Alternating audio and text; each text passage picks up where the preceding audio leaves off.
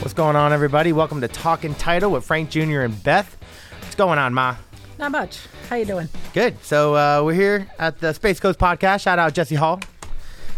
And we are going over commitments today. So we're going to do a little commitment class, tell a little story about one of our past files that we had and what we did to fix some problems. So, Ma, what is a commitment?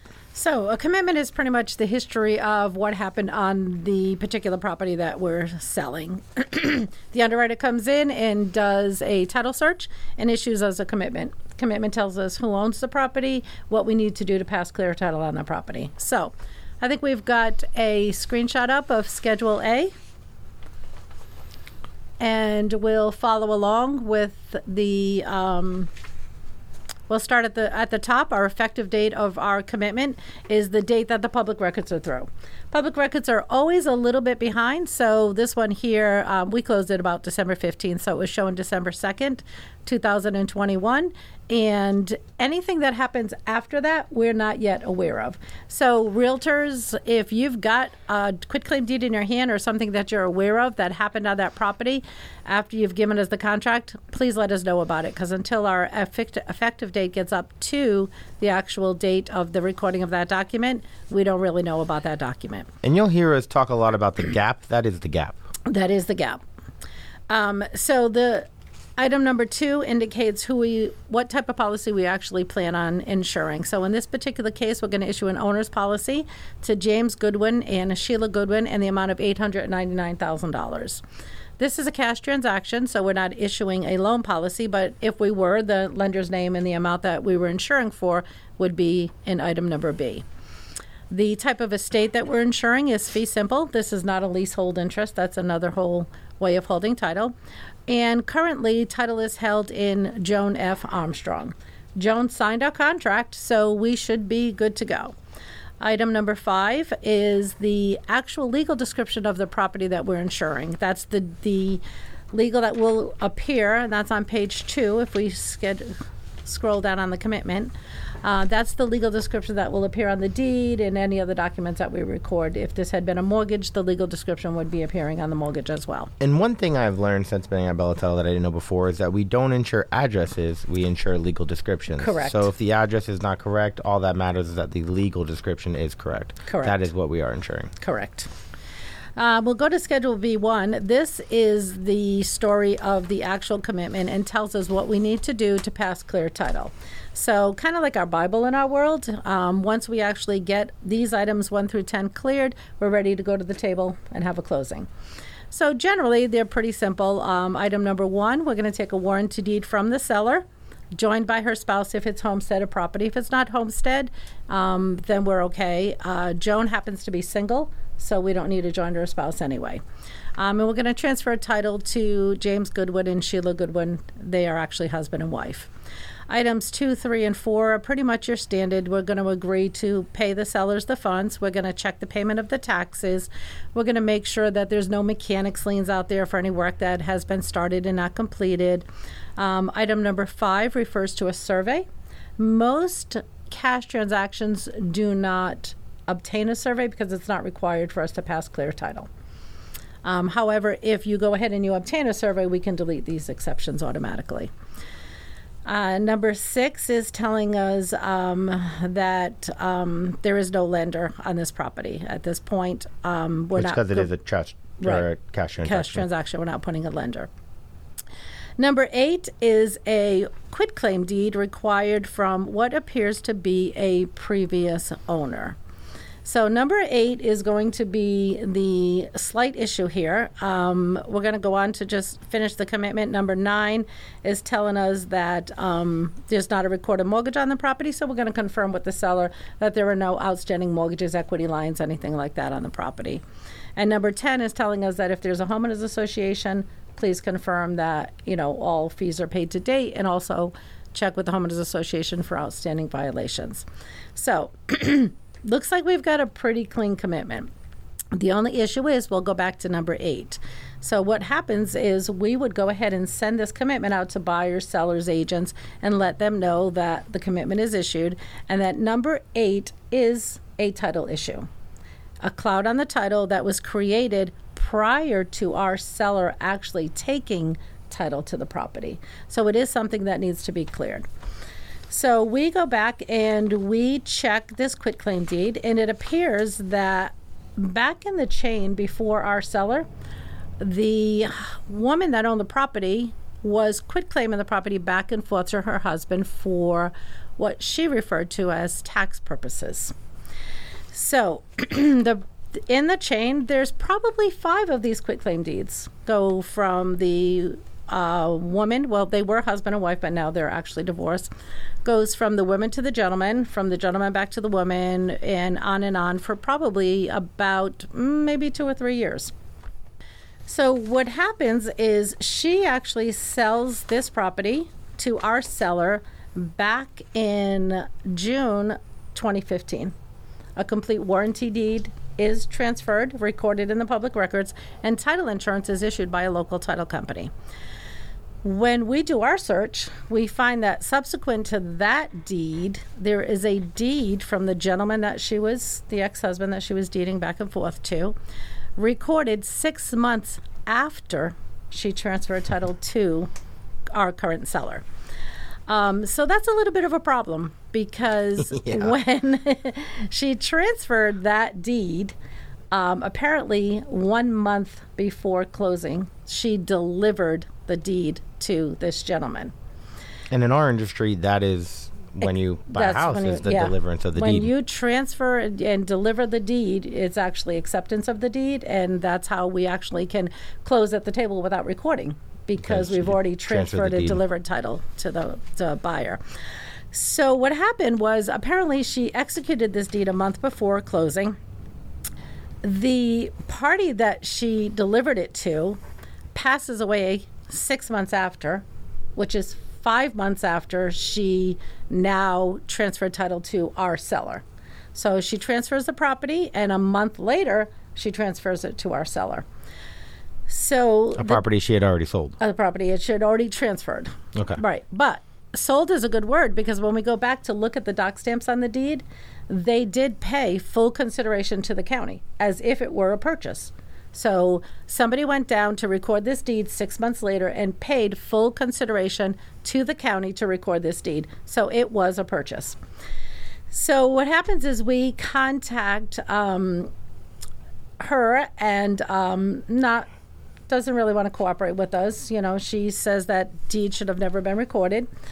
That deed was prepared by a local title company. So we contact the local title company and we ask them, what is going on here? What happened? And same story, that deed was transferred and delivered, but should have never been recorded. So nobody really knows how the deed got recorded, but it is of public records and it does transfer title. So we start trying to find the gentleman that it was transferred to, and unfortunately we find that he is deceased. We track his heirs all the way up to a different state out west and tell them that, hi, you now need a probate on this property to determine who are the heirs of record so we can deed that person out. Luckily, there was already a probate done, and they were able to transfer it down here. And the gentleman was very kind in the fact that he actually helped us to execute a deed as the personal representative of the estate and pass title directly to the sellers from him. So this could have been a big problem if he didn't cooperate. It could have been a big problem if he didn't cooperate. Meanwhile, the title company that had done this previous file was indicating that it was not a problem and that they would just go ahead and reclose the deal. So at that point, since we had, pursuant to the terms of the contract, notified the buyer and the seller of the title issue, the buyer and the seller decided that they would like to stay with Bella Title and get the item cleared. So the reason why this is such a big issue is we could have done to our buyer exactly what somebody did to our seller. We could have picked up that document. We could have known that it was a public record. Was it a title issue? Was it a cloud on the title? Another underwriter might have said yes or no. But our underwriter felt that it was. We felt that it was. And we felt the best thing to do is to clear it. You know, you buy a property, you hold on for 10 or 15 years, and you go to sell it, and you find out that you have a title issue that I already knew about 15 years ago. That's just not right to do to people. Well, and this guy was willing to corrupt.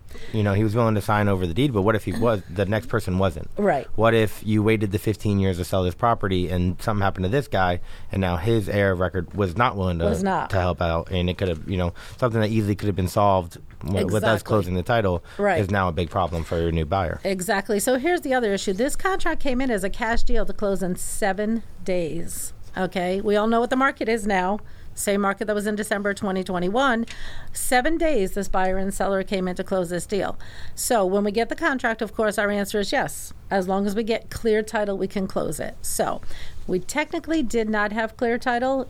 Technically took us 10 days to get this to the table, but we were able to pass on clear title to this buyer. Peace of mind. So, if we didn't, and this buyer was in the same situation 10 years from now, maybe he had a buyer that had to close in 5 days, or that buyer was going to leave. That buyer was going to walk. I have a question on it. So with the title, if you're a buyer and there is bad title come back like that, does that get you out of your contract? Could this buyer could have walked because of this? Well, pursuant to the terms of the contract, the buyer has to, so we email, we mentioned earlier that we mail the documents out. We email the commitment out to the buyer. The buyer has 5 days to notify the seller as to whether or not he wants to remain in the contract and what the actual document, that he's disputing. Mm-hmm. So, and then the seller is given 30 days to actually clear title. Okay. So in this case, it did work out. We were able to get in touch with everybody. Everybody was very cooperative. A little bit, some extra steps to get it there, but that's what we do. We issue clear title. That's why we're in the business. So then, if we go on to look at the balance of the commitment, it's showing us here then that the 2021 taxes are paid. So once we've cleared all of these items, we have clear title.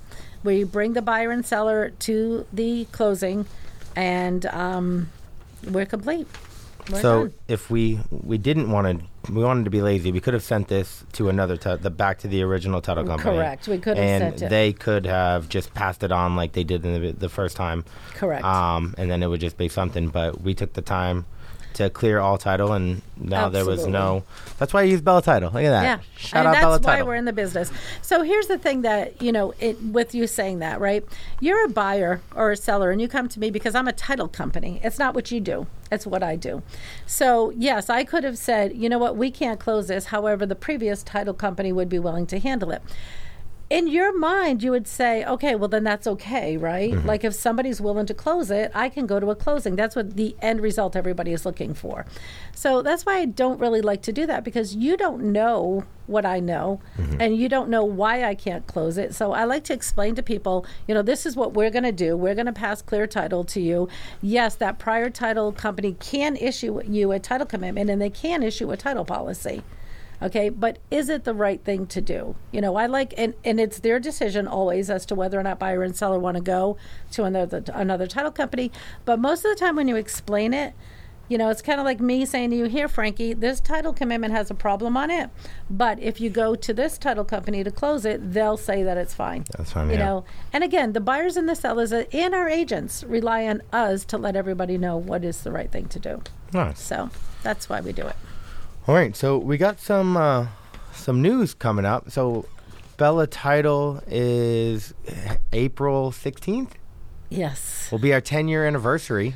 10 years. So 10 years, Mom and Dad opened up Bella Title. Yes. I've been with them for 6, which is crazy. Yes. But yeah, we're having a 10-year, so look out for our party. We don't know when it's going to be yet, maybe in a couple months. Yeah. But we are going to have a 10-year party for you guys. Appreciate everything. We couldn't have done it without you. Also, we are moving the office. Very excited about that. Very excited. So we're going to be over by, I don't even know the address. It's left of the Aldi's, yes. over by Telly's. Yes, by the pizza place. So we'll be there. We're doing a remodel now, so hopefully that'll be up in a couple months, and we'll have a brand new office for you guys. We're super excited about this. So we got a 10-year reunion, or not a reunion, 10-year anniversary. We got a grand opening coming. We got a bunch of stuff ahead, so keep out, watch the emails. We'll be sending you guys some stuff. We're super excited about all the stuff that's coming to Bella Title. Absolutely. All right, so as always, thank you for watching our podcast. So if you guys want to hear anything, reach out to me at frankjr@bellatitle.com. You can also go on our Facebook at Bella Title and send a message, write a comment. But yeah, just reach out to me. You can call the office with questions, 321-610-7806. All right, awesome. We'll see you guys next time. Thank you. Take care.